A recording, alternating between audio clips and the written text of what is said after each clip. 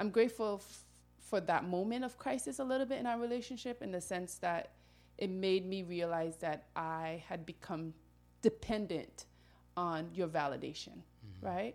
And that at the end of the day, you have instilled values in me, but I have to live them according to how I want to live them, right? And I can't live your life, right? You have your life and I'm living my life, and that, you're going to love me and sometimes you're going to disapprove of my opinions, but these are my decisions, right? And if this is a decision I make, I have to be able to live with them and not expect that you're going to be happy with them all the time.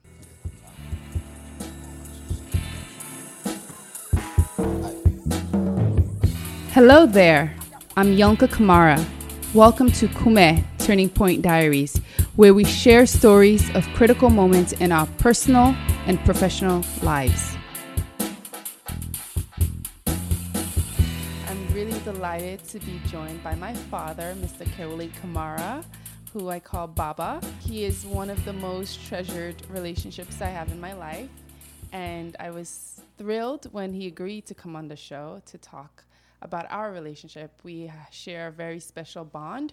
Our relationship is not perfect. It's one that's always growing and expanding, and I've learned so much from him. Let's say dynamic, okay? Okay, dynamic. It's a dynamic relationship. But I wanted to have him here because we are always talking about our relationship and always working on our relationship. And a relationship, I think, that many people have in some shape or form, right? And so, Baba, welcome on the show. Thank you. I'm proud to be here. I'm happy to have you. Yeah. Let's tell some stories. Let's tell some stories. Okay. Baba, give our audience a little bit of background about yourself, okay? Where you're from, right? And a little bit about your childhood, so they just get a little bit of who you are. Yeah. Okay. I will have, as you know, I come from Sierra Leone, and I've been in America for a long time, but I'm still, that man from the countryside in Africa. So, and I carry those values with me, and I'm happy to be here because this is really about storytelling, and I'm a storyteller. I know you are. So I enjoy storytelling. So, and I'm happy that my daughter is doing something that has to do with people, enabling people to tell their stories and share their stories. So I'm proud to be here. Yeah, thank you. And I'm so grateful that you passed on that love for stories and for people to me and my brothers. And so, yeah. I wanted to talk to you about a turning point in our relationship. I know that there was in my mind, is one particular point. But I wanted to start off with you. What point did you feel a change in our relationship over the years, or any moments? I just wanted to capture a moment of transition in our relationship. Yeah. That's interesting that you say that, because what I've learned from discussing the many discussions we had with you, something that I might consider to be a turning point in our relationship. You may not be aware of that, or some point that you think is a turning point in our relationship. I may not be even aware of that. So even bringing the question up, means that we're going to really get into some interesting discussions. Now, to me, the turning point in our relationship, I think not just you and I, but you and the rest of the family, was when I finally was able to sit with you and tell you how I felt about you having to stay with my side of the family instead of your mother, for example. And I had to admit to you that I had a mixed feeling about it, and I regretted the options I gave you as my daughter to be able to decide where you wanted to live, and because I didn't appreciate the consequences of that choice be made, that you stay with me without you understanding that, in fact, this was a possibility and that it may not be, at that time, may not be the thing that you wanted.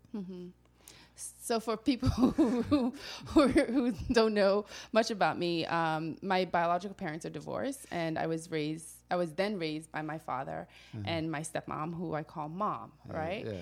And that decision was made for me to live with them permanently at the age of 9.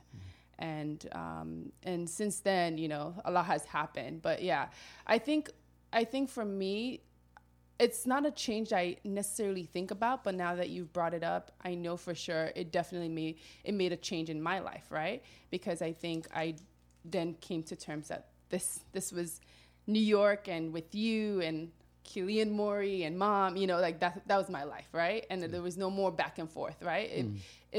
There was more clarity and stability, right, in our relationship. Yeah. And well, it was after you were 9, actually. Yeah. Because you came at 9. You Yeah. came from Sierra Leone at 9, and for a few years you were going back and forth. Yeah. And then somehow we had to make a decision, for you to stay in one place. And the process that I guess I was the one who initiated that process, and that's why I regretted it, and sometimes regretted it, is that we initiated the process where you and Hawa, your biological mother, will decide where you will stay, whether you will stay with me or you will stay with her. And obviously the decision was made for you to stay with me. And as a father, I noticed that he's really disappointed with that. So it was a little bit, how should I say? I regretted it in a way. But so the turning point came later on. From what I perceive of it, is that you were dissatisfied with that, and so I could see how uncomfortable, how depressed you were about it. So I had to call you into home and say, look, you made this decision. I gave you all this decision to decide, and now I really regret it because I would rather forced you, appear to you that I was forcing you to stay with me than for you to think that your biological mother decided that you are better off with me. Yeah. And because that was, to me, that was hurtful to you at the time. Yeah. And it's a decision I think I've also discussed with her in some ways. And, and she has told me that and I agree with her now that like it was the best decision, right? Given the circumstances. Yeah. And yeah, so. Yeah. Well, I was honestly, I was aware of that I respected Howard's decision to make you stay with me. Yeah. Because I felt that, with me, given different circumstances that she's in and the different circumstances I am in, that you had more of an opportunity, more of an exposure, more of an environment for growth, for personal growth. And so I respected that. And even though to me, you didn't understand it as a child. Of course, a child doesn't, to me, a child doesn't just wants to be with mom or dad or parent, and they're satisfied with little, They don't necessarily see the bigger picture. But I think, to her credit, to Howard's credit, I think she decided that given the two situations, that being here would in the long run be something better for her child. Yeah. And that's what parents do. Yeah. She acted as a good mother. Yeah. Yeah. Yeah. To me, anyway. Yeah. So I guess now you've shared your point, your turning point. Yeah. For me. But I didn't tell you what the turning point is. Okay, so what was the turn? So it was a moment of transition, though, for both of us.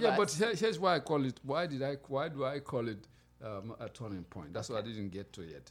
Okay. Why I call it a turning point is that I confronted you about the fact that, look, you coming to be in this family was something that your brothers and your stepmother really pressured me to do. They were anxious for you to be here. But because you are here and you wanted to be with your mother, it's like a rejection, on your part of them. I said, so sometimes I used to think that, it's because Dion wasn't treating you right. That's what she was doing. But then at that point, I began to realize, no, the problem may have been your dissatisfaction, your discomfort with the decision that was made. So when I said that to you, seemed like to me, that's why I call it a turning point, seemed like something changed.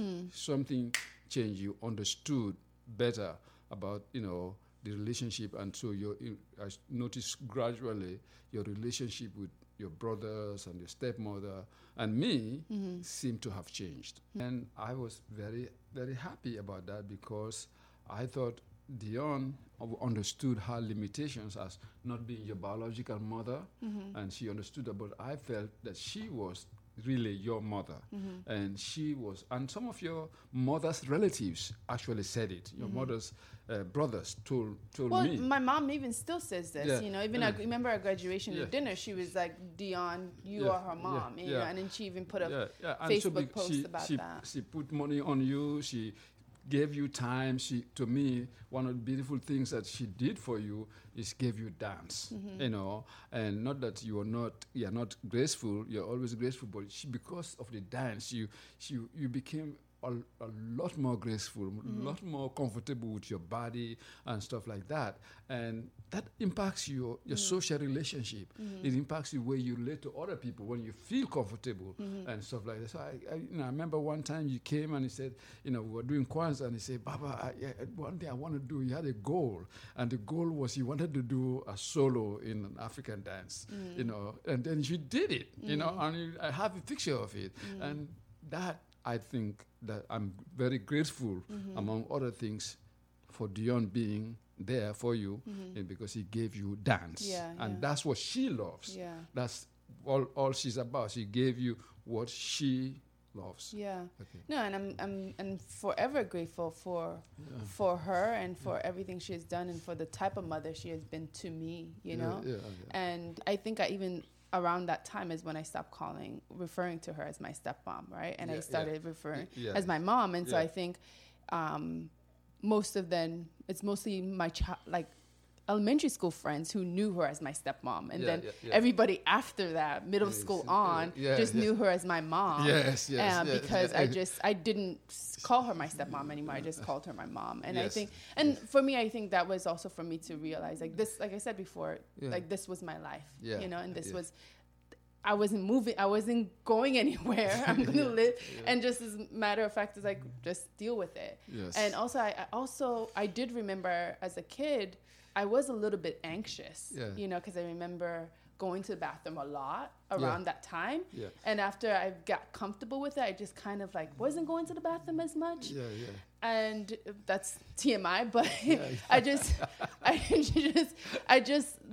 things because I remember one of my teachers told mom, oh, maybe she might have diabetes because she's always going to the bathroom. But not that I was just going to just escape.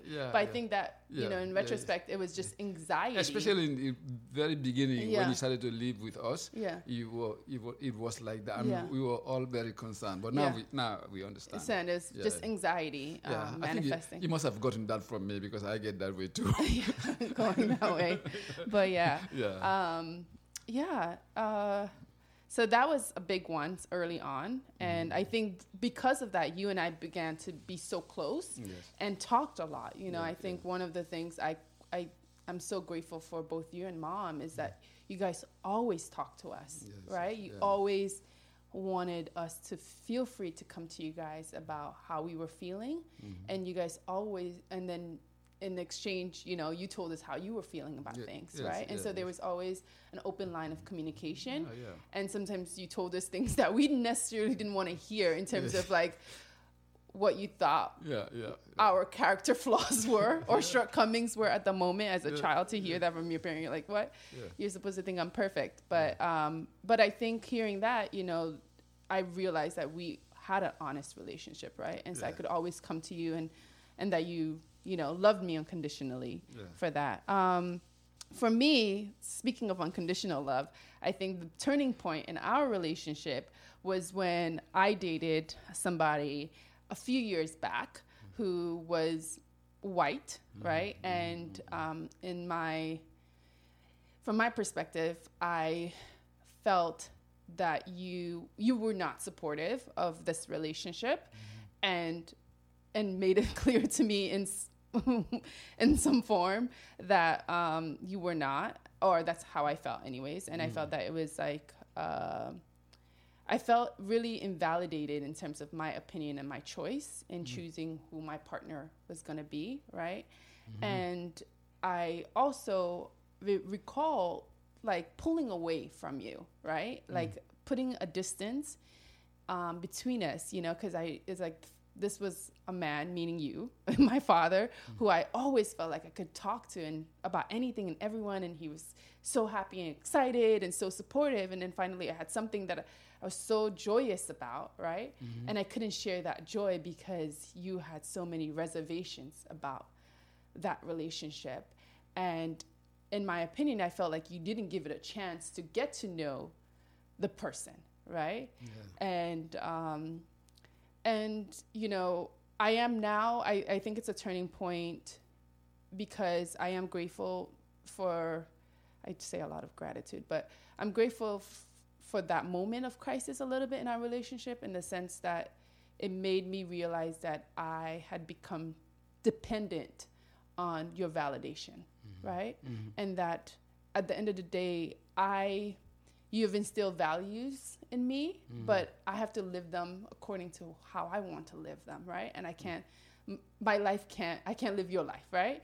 You have your life and I'm living my life, and that, you know, you're going to love me and sometimes you're going to disapprove of my opinions, but these are my decisions, right? And if this is a decision I make, I have to be able to live with them and not expect that you're going to be happy with them all the time. Yes. Well, let's go. I will say it's a turning point because probably it gave you a different path to a trajectory.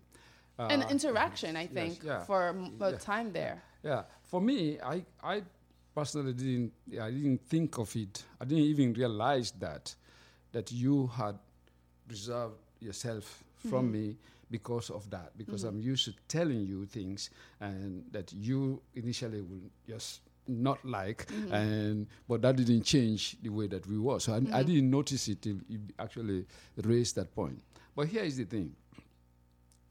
It wasn't so much that you were going with a white person, but it is also going because you were going with a white person that I reacted the way that I did. I did react. The reaction was not disapproval of going with a white person. It was saying, if you are going with a white person and you're going to be serious, take your time to tell me that.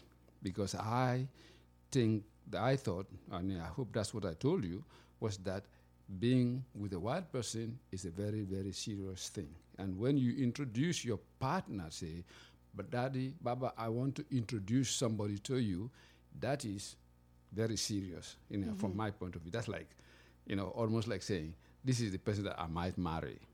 Okay. And from my point of view, that was quick. So take your time, date, but take your time so you can understand this person. And that person, that perspective has some assumptions, which is that in America, we have identities, racial identities. Those identities are based on some very fundamental assumptions about the other. And my experience coming to America as a young man from Africa, I had to discover in many difficult ways that I was black. And I was discovering this from people who are so-called white people with whom I had intimate relationships with. And I felt that that's something that if you are going to get involved with someone white or as such, you have to really be very, very serious about that person. And that person is someone that could represent you, can protect you, can be. It's not somebody that you will be defending yourself to. Why do I say that? I remember you saying that a lot. You're like, I don't want you to spend your life defending your relationship. And at the moment, I just kept on thinking the only person I'm defending this relationship to is you. You know, like nobody else. I know. In my world in that time, felt like And also, honestly speaking, I was thinking about it from your background. I wasn't sure. I wasn't sure whether or not you are with this man because you really love who he is and what he's done and where he's going, etc., etc. I thought I wasn't sure about that because, you know, given our history, our colonial history, our slave history, our history of social and economic inferiority that has made it possible for us to value or to prefer light-skinned white people from Sierra Leone, from over in America, that even within any of us, we have to struggle with the fact that we have this indoctrination in us, ingrained, that we struggle with, that says white is fine, white is right. And so I wanted to make sure that you took the time to find that this person, beyond all that, is really that person, that human being that you wanted to be with. And obviously thinking about that, thinking about the effect that it had on you, I should have taken more time. I should have invited you and and found a different way to approach you, but I didn't. Why didn't I do it? I think about it, but that's because I've watched you growing up, you know, from Sierra Leone, where you know white is right and all that stuff, and people get these senses of beauty that are totally, you know, white oriented. Like I remember seeing somebody giving you a white doll and sending me a picture with my little daughter with a white doll, and you know, and for someone who has studied, you know, black psychology and reading Frantz Fanon, Black Skin, White Mask, and all that kind of stuff, it's very difficult for me to say that, you know, this person, just seeing offhand that this person just loved this person because of who they are, not because of their light skin, because light skin preference, white preference, is a deeply ingrained cultural trait among African people right now. But I'm just saying that's where I was coming from. Yeah, and I'm going to just push back on that, because for me, I was like, I know the type of parents I have, right? I can't just bring any old, like, not culturally competent or, you know, socially aware person, you know, regardless of their race, to my parents, or and that's not even the type of person I'm even attracted to, right? And so for me, it was just like, wait, you know what I mean? I kind of felt all of this like judgment of like my own values, and I was like, at what point did I show that like I did not have these same values, or I was not as aware? So that's why I was like, for me, it was a turning point, because I felt so much judgment about even who I am, right? Or what you thought the type of person I was becoming, right? And well, look at it, ma'am. I had encouraged you, and I still don't know if you ever read them, but I had encouraged you to read Frantz Fanon. I read it in college. But I took critical race theory. I kept well, I don't know. I didn't know. I didn't know. I told you this. One of my favorite professors who you met, and then who I actually remember, I gave him the cotton cloth, he's like a huge fan of Frantz Fanon. He's like, I believe, like even a Frantz Fanon like scholar or something like that. But so I told you. So you, maybe your memory. I didn't remember that. But I did remember over and over trying to tell you must read Frantz Fanon. You must read Frantz Fanon. Where is that coming from? I may be wrong. I'm not saying that I'm right about it, but I'm telling you my point from the point of view that I was going at it. Hey, if I mean, it's a tall order for my daughter to marry a white person. I have a big standard. You have to be a John Brown, You have to be somebody, some white person that I know is so committed to the idea of equality and justice that they will put their life on the line, because otherwise I don't trust them. Because that's what my experience in America and my reading of race and ethnicity that I've gotten since I got here. And I'll tell you a small anecdote, and again, it's about stories. When I was in college, my first book one of my earliest books was a book called Black Psychology. And in that Black Psychology, they tell the story of this couple, a black man and a white man, and a white woman got married for years, and people think they are so wonderful together and all that stuff. And the guy fell ill, and he died. And the woman says, "Thank God the nigger is dead." So it's like, oh yeah, man, after all these years, they can't overcome this thing. So it's a very, very serious thing. So those are the kind of backgrounds that I was coming from. And again, I think it speaks to a lot to this subject of this podcast, which is that I am coming from a different set of assumptions, and you may have read, you may have experienced, but you are young. You're young, you're much more open than let's say someone like myself, who has all these accumulated experiences. But that means that you have a certain set of assumptions. You have a certain paradigm. You have a certain perspective, and you could be looking at the same perspective. In fact, you are looking at some guy that you met, I don't know how, that you really liked, that you were so excited that I was seeing his face all over your materials, your laptop and this and that. And I'm saying, what?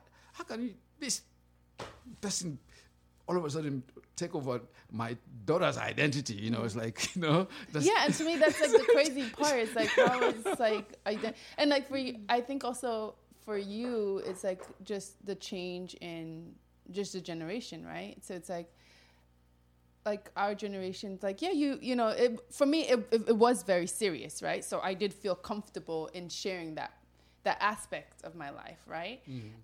But for you, like for me, I didn't think like having a picture with my significant other as my screensaver was like this, like the end all be all as in your head, I didn't realize like you thought that was such a big deal. It was just normal to me. It's like, we went on a vacation, we took a picture, and this. Well, man, and I want to. That's true because I see other pictures you take. You take pictures with 4 men while you stretch like that in front of them, and I say, "Oh my God, what am I doing?" Yeah, you have a picture like that, man. You need to. Okay, I need to. This just goes to show. I need to remove you from my Facebook. Yeah, there was 4 men, and then you go like this. You kneel down, and these 4 guys. I say, "Oh my God," you understand? You're talking to an African, or you're on the beach. You're in a bikini, and your leg is up like this, and another guy is holding. And this is Keule Kamara. This is this African man. Look at my daughter. What is she doing? So yeah. So there is an intergenerational thing about what is normal in terms of how you appear and how you do things. But to me, it's simply, to me when you put, if I carry somebody's picture, it's like, whoa, that's important. That's really, really important. And if I'm going to make the whole world see me with this person as my significant, that like I'm ready to marry this person right away, today. You see, and I'm saying, what? Take your time. To me, from my point of view, take your time. Give it some time before you do that. Yeah, go ahead. But you were excited. Come on. Come on, I was very excited. I was very excited, and yeah. despite your lack of support, I was still very excited. But I just Good. You grew up. yeah, I just feel at the time, you know, one of my brothers, right, was seeing somebody, right, Yeah. and the person was over the house, and I just saw how like they were just, you know, we've talked about this, and you've said, you know, oh, I didn't take it really seriously, right? Yeah. But at the same time, I'm like the kind of interaction that you and the rest of the family was having with this person, right? I just felt like, why can't I have, like, can that interaction also be with my significant other? You know what I mean? So Yeah, but- I just felt like, But you were never, none of you or your brothers, were never restricted about who you bring in the house. You, in particular, were bringing all kinds of people in the house. No, if you to me, for me, the restriction is not, let me clarify. The restriction wasn't about whether or not he could come over, like you guys invited, but I did feel like there was not this like interest in getting to know the person.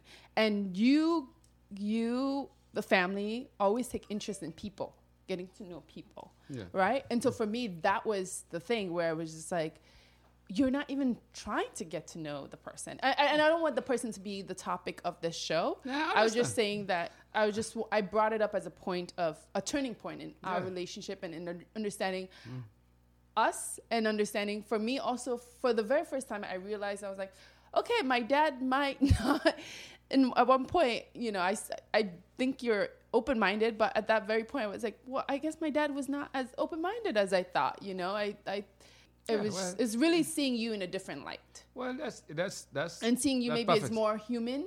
You know, I think I've kind of always idolized you in some respect. Let's continue to do that. Okay, thank you. No, I'm gonna see you as human. I'll see you as human. But I saw you, and I saw who you are. Oh, you know, just we all have limitations, right? And understanding, especially when it comes to our loved ones, right? And so I think that for me was where I saw that. Yeah, the way, I mean, that's justified in terms of the way. I think that's the important thing about this is that about when you deal with people, we all have like a certain set of hidden assumptions, right? And obviously the hidden assumption is that that you had that dad will accept anything. Right? He's very, very open and all that stuff. To me, my always thing is like the statement I saw: pray with your eyes open. Pray with your eyes open. That means, to me, you are open, but you are not blind. You know, and the realities of existence means that you are constantly dealing with contradictions. And usually there are many people who can assume certain things. Say, oh, if I love somebody, that's it. I'm just in love with that person, etc.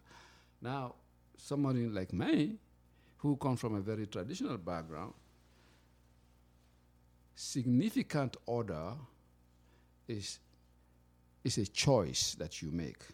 It is not falling on the sky. It's not like I'm so excited about this person, I want to marry them and I'm justified. That happens to me. That happens in movies, you know. But if you really significantly want to have a life with this person, then you have to think about them.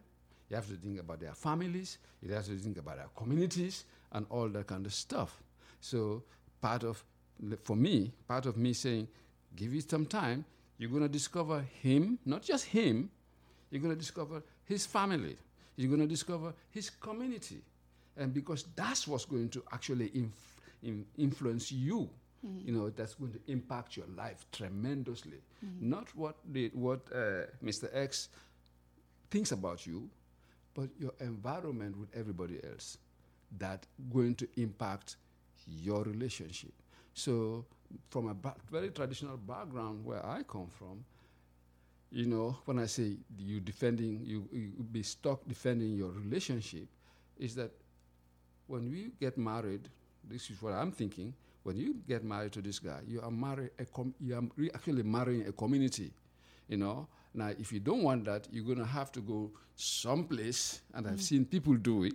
They move away from their communities. They go someplace far away where they can be just these two individuals that are in love with each other. Now, my assumption is not that. You see, my background doesn't allow me to assume that.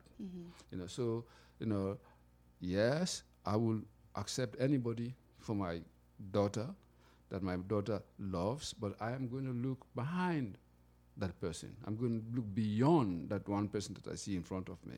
I'm going to look at their community. I'm going to wonder, now, what does that mean? Does that mean that my daughter is going to obey my feelings? I didn't obey my mother's feelings when I chose my first partner.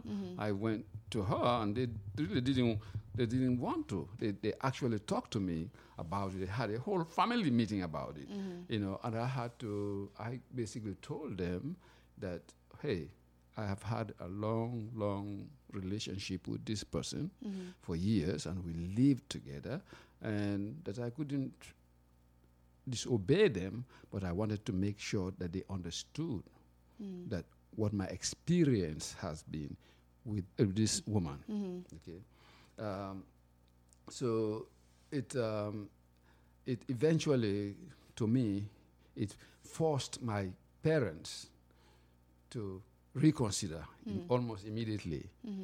After that, they came and they told me that what they told the person that what they were concerned about is that she understood the community that she was coming to.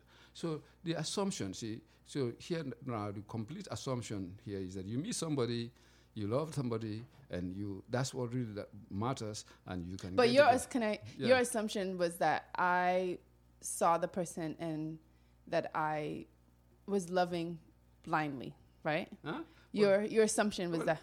Not blindly, but you were saying right away that, you know, that I want you to meet this person. Wasn't that what you're saying? I didn't say right away. I think it was. If I remember correctly, I did not even tell you I wanted you to meet the person. It's because you had seen a photo on social media, on Facebook.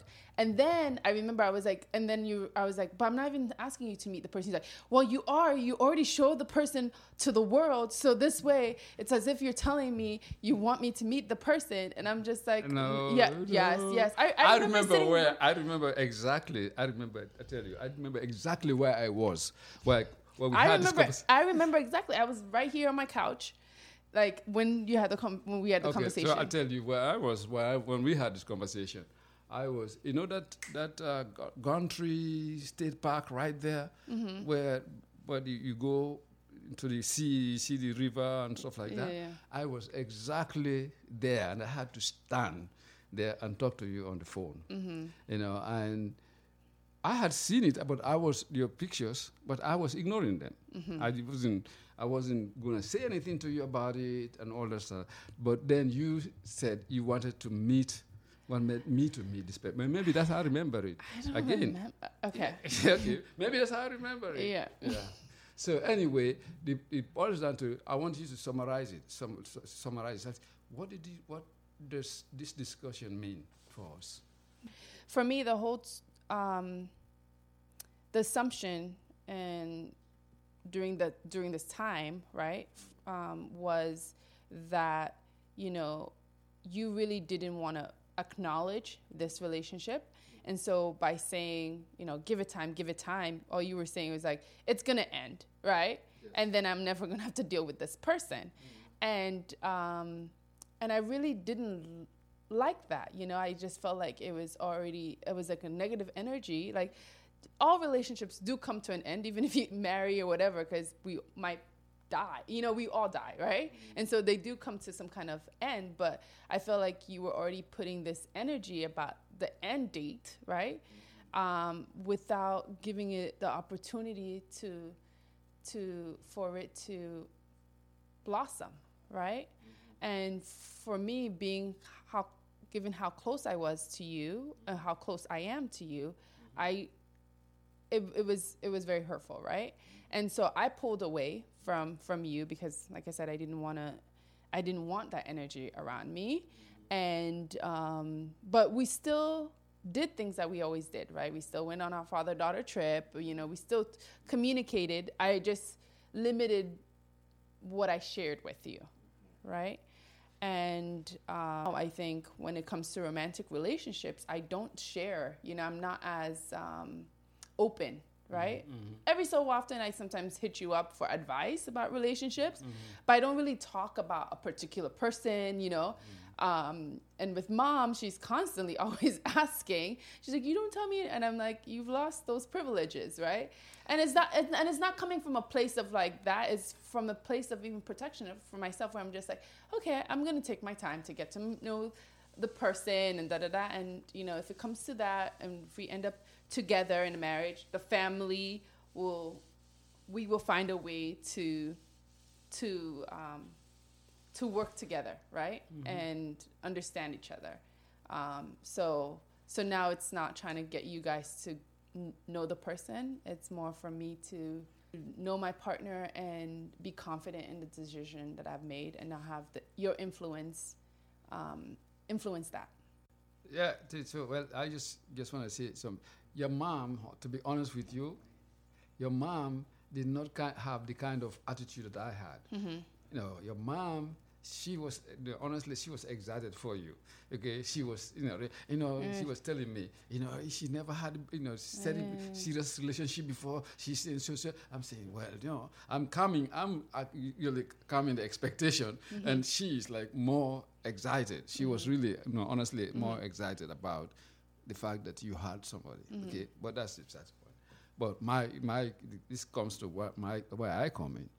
Where I came in, I say, with all the considerations of race, ethnicity, and my experience here, etc., my fundamental assumptions about relationships really comes from my background, which is basically says that if you are going to have a serious relationship with another person, that person is having a relationship with your family, your community. So it's like community and families and lineages coming together. So in the context of whether or not the person is Caucasian or not, in general context, I will still want to know more. Usually people explore, that person. They want to know the family. They want to land they come from, who they are, etc., etc. And sometimes in my background, they will say no because of who they know, what they know of that person. So, and in the case of an interracial situation in America, I'm thinking, hey, take your time. You need to know the person, but it's not just the person. You need to know the family. You need to know what community they're on, because those are the things that are going to impact you greatly. It was only later on did I really form an opinion about the man that you were introducing me to. I did form an opinion, and that opinion came much later, when you were going through a foot operation, and I ended up being the person that was with you in the clinic, in the hospital, in the operation, when I thought to myself, and you were staying at our apartment, downstairs from us, I think for I don't know how many weeks, but I never saw him there, so I expected that at least to see him. So. And what's so funny about that whole, because you told me about that. I remember when we broke up and you came to get me, and I was talking to you and you brought that up. And for me, it was like, again, given how uncomfortable, right, the whole thing was, right? Yeah. I was uncomfortable because I've watched the interactions that he's had with the family. Yeah. I didn't feel like it was very embracing, right? Yeah. And I'm going through this, and I'm just like, I don't want to deal with trying to make somebody feel comfortable while I'm also uncomfortable, right? And so we did decide to, and that's why I moved downstairs to the apartment downstairs, because I wanted him to come and for me to be comfortable, but for you, he should have been at the hospital. He should have been at the clinic. He should have been where you were going through the the most important part of the thing. It's not just the being downstairs. Is you are going to go to an operation. Yeah. You are going to go someplace where you needed your partner there. Mm-hmm. You know, I was glad to be there. I'm happy that I had the time Mm-hmm. to be there. Mm-hmm. But if he was there and along with you, and I see him taking care of you, what do you think, Mama? What do you think I'm going to feel as a father? I'm going to feel, you know, no matter what my objections are, this guy seemed to be so interested in my child. Mm-hmm. He's demonstrated to me. Mm-hmm. You know, I'm not in love with him. Mm-hmm. You know, what I am is a parent. Mm-hmm. And again, it's an assumption. I'm a parent. Mm-hmm. And I want to know that my daughter is going to be with somebody Mm-hmm. who is X, Y, and Z. Mm-hmm. Now, if you're marrying a white, an African person from Nigeria, from Sierra Leone, there are lots of things that you have in common. There's lots of things I know about the community that he's coming from, etc., etc., what kind of support you're going to get or not get. If you're going to go be in a community of white people in America as a black woman, that is going to require a lot of strength and support. Mm-hmm. You know, that's serious. That's so, as a parent, that's what you want to look at. That's what this guy, you're interested in your child's security and protection. You know, so anyway, that's where I was coming from. Obviously, it's not the same thing. You know, young people in America, to me anyway, don't think about those kinds of things. You know, some people do. The upper classes, they don't throw their kids away. The upper classes are still be throwing their kids, their daughters to marry that person, because they think about all those kinds of things. And we are told that, you know, that's other ways of thinking about the family, the community, and stuff like that. That's old. It's supposed to be just the individuals. So that's obviously sentimental assumptions, you know, differences between what younger people might think about relationship and what older people like myself might think about relationship. Yeah. What was it like? Because obviously, you know, it was clear through your explanation of the assumptions of that turning point, right? What was it like being an African immigrant raising your children in America, right? Because all of this was part of what was the conflict, right? Well, if you are an immigrant, there is an issue of identity. You know, I grew up here. I mean, when my kids were growing up, you guys were growing up, I would say that they're Africans. Okay? And people say, well, they're not Africans, they are Americans. And I say, well, what does that mean? You see? So, and you know, and then some of your colleagues will say, not you particularly, but some of your colleagues with Willie and Maury will tell them, well, you can't speak African. You understand what I mean? You don't belong so and so. But I was always telling you guys that you are Africans. And so, you know, for me, the challenge was to impart a sense of identity that's based on values. You know, it's not your skin color, it's not because you're from Africa, it's because of the values and how you perceive yourself. So I grew up, as you very well know, from a tradition of storytellers. That, you know, we are storytellers. And as I explore that background, I keep imparting that to you guys. You know, that, hey, you are Fina, so you are more than a Sierra Leonean or an African or American. You are beyond that. You are a storyteller. And in a way, some people think, you know, that's a vocation. It's not a vocation. It's a being. You know, when you conceive yourself as somebody who is a storyteller and who is a story, you see how connected you are with everybody else, because everybody else is just a story. You know, you live a life, at the end of the day, you're just a story to somebody else.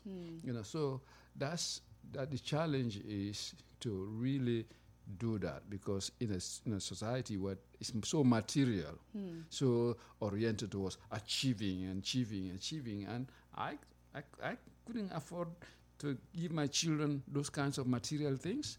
You know, not that I tried that hard to. I just made sure though that you guys get a story that doesn't tell you and confine you to a kind of identity that doesn't give you the freedom of the freedom that saying I am a storyteller gives you.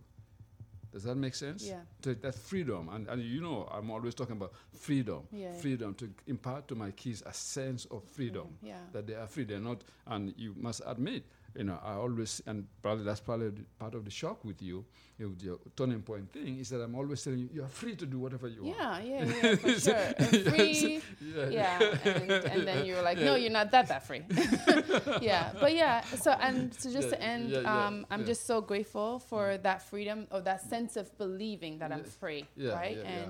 And when you often feel as if you're not, you know, even physically, you know, you might think you're free, but physically your body's always under attack. Yeah. But having the mental, having the mindset that I am free and that I can be anything and do anything. And because of that, I think I've been able to have all kinds of relationships with people and have interactions with people, because I know that, you know, that they can't define who I am. I define who I am, and I'm free to be anything at any time. You know, I think we've talked a lot already, and talked about 2 significant turning points in our relationship. And I'm glad that it was one early on in my, you know, when I was much younger, and one now as closer to where I am now. And I'm glad. And I just like you say, well, the relationship came to an end anyway. For me, you know, sadly, it was sad because I saw you going through pain with it. It was sadly vindicated, you know. You know, that you ended up breaking with this guy. It vindicated what I was saying. Not that I wanted you to break up, you see, but you know, that, hey, this was not, to me, still, I know you still talk highly of this person, but to me, this was not what this didn't tell me that I made the wrong decision in terms of how I approached it. But anyway. Yeah. Okay. Well, I think we can wrap up, but one last thing I wanted to ask you. What are you sure of and what are you unsure of about our relationship?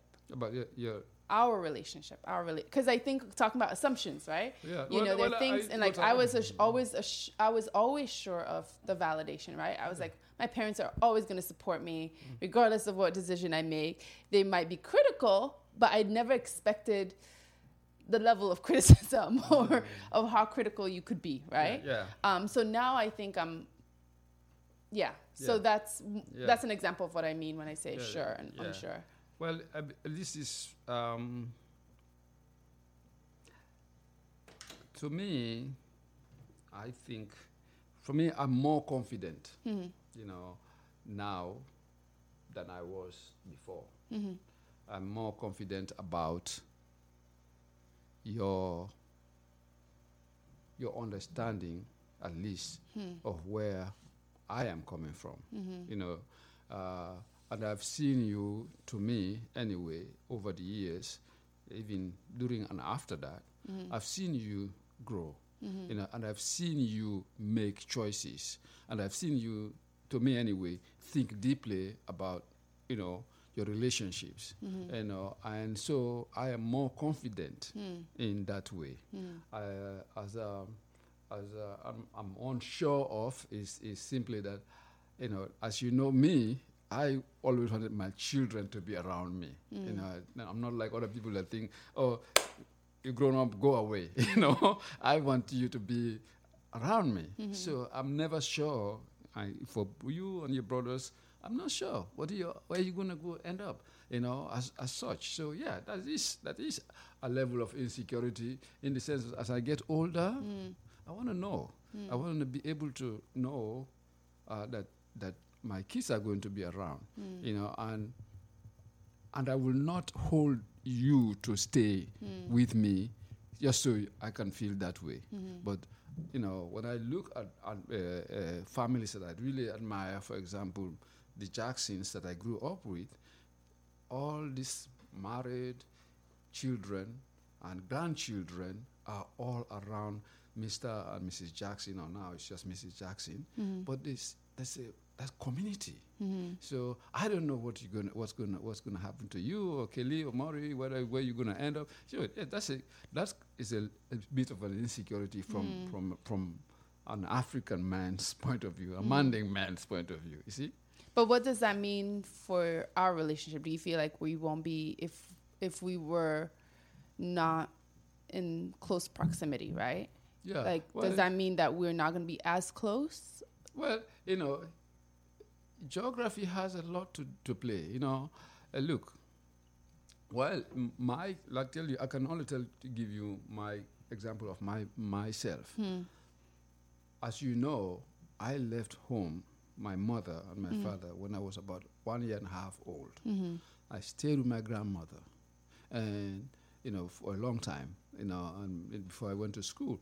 And my mother always said she sometimes forgot that she had a child in some other village, And then later on, I was taken away to school so far away, where I was away from my parents and stuff like that, and I grew up like that. So I grew up away from my mother and father. Then I came to America. That's even further away. Now, the love that I had for my mother and my father never changed. But the kind of closeness where I'm constantly talking to them, like we now do, you and I, we meet in occasions, we are so and so and so, we are part of my social life, etc., in some way, that may not be. You see what I mean? Because you may be living in, as I say, Loktorkombo, that's like Siberia, and I'll be living in Sierra Leone or something. So, yeah, and of course, technology makes it easier for us to now communicate than it was before, but it's still not the same. It's not the same as seeing my daughter's face and, sharing her food and, like that. Yeah. Does that make sense? Yeah, that makes a lot of sense. Yeah. I mean, I'm sure of our love for one another. I'm sure of our bond, especially having the changes that I expressed earlier. Yeah. To be honest, I know that you've expressed time and time again that like your desire to move back to Sierra Leone and like retire there permanently. Yeah. But I never really thought about what that would mean for our relationship in terms of the distance, right? And so I guess I agree with you that like the thing I'm unsure of is just is where we're gonna be and what that means for us as a family. Yeah. So. Well, it's something I'll say to you is that it's just an observation of myself. I tend to deal with whoever is in front of me more than think about because of the stories I just told you. I had to always create my life where I am. And that's what I did in America too. I created my life here. So I'm conscious of the fact that when somebody's right here in front of me all the time, I pay more attention. I pay more attention than if the person is away. I think about them, but okay, sometimes. Yeah. Thank you, Baba, for joining me. I look forward to maybe having you another time. But for now, let's just talk. Let's just talk. Okay. Just talk. Okay. Just talk. Yeah. Just talk. Bye. Okay. Hey, y'all. Thank you for tuning in. Please remember to subscribe, leave a review, and share the episode. Be sure to also follow us on Instagram and Facebook at Turning Point Diaries. Kume, until next time.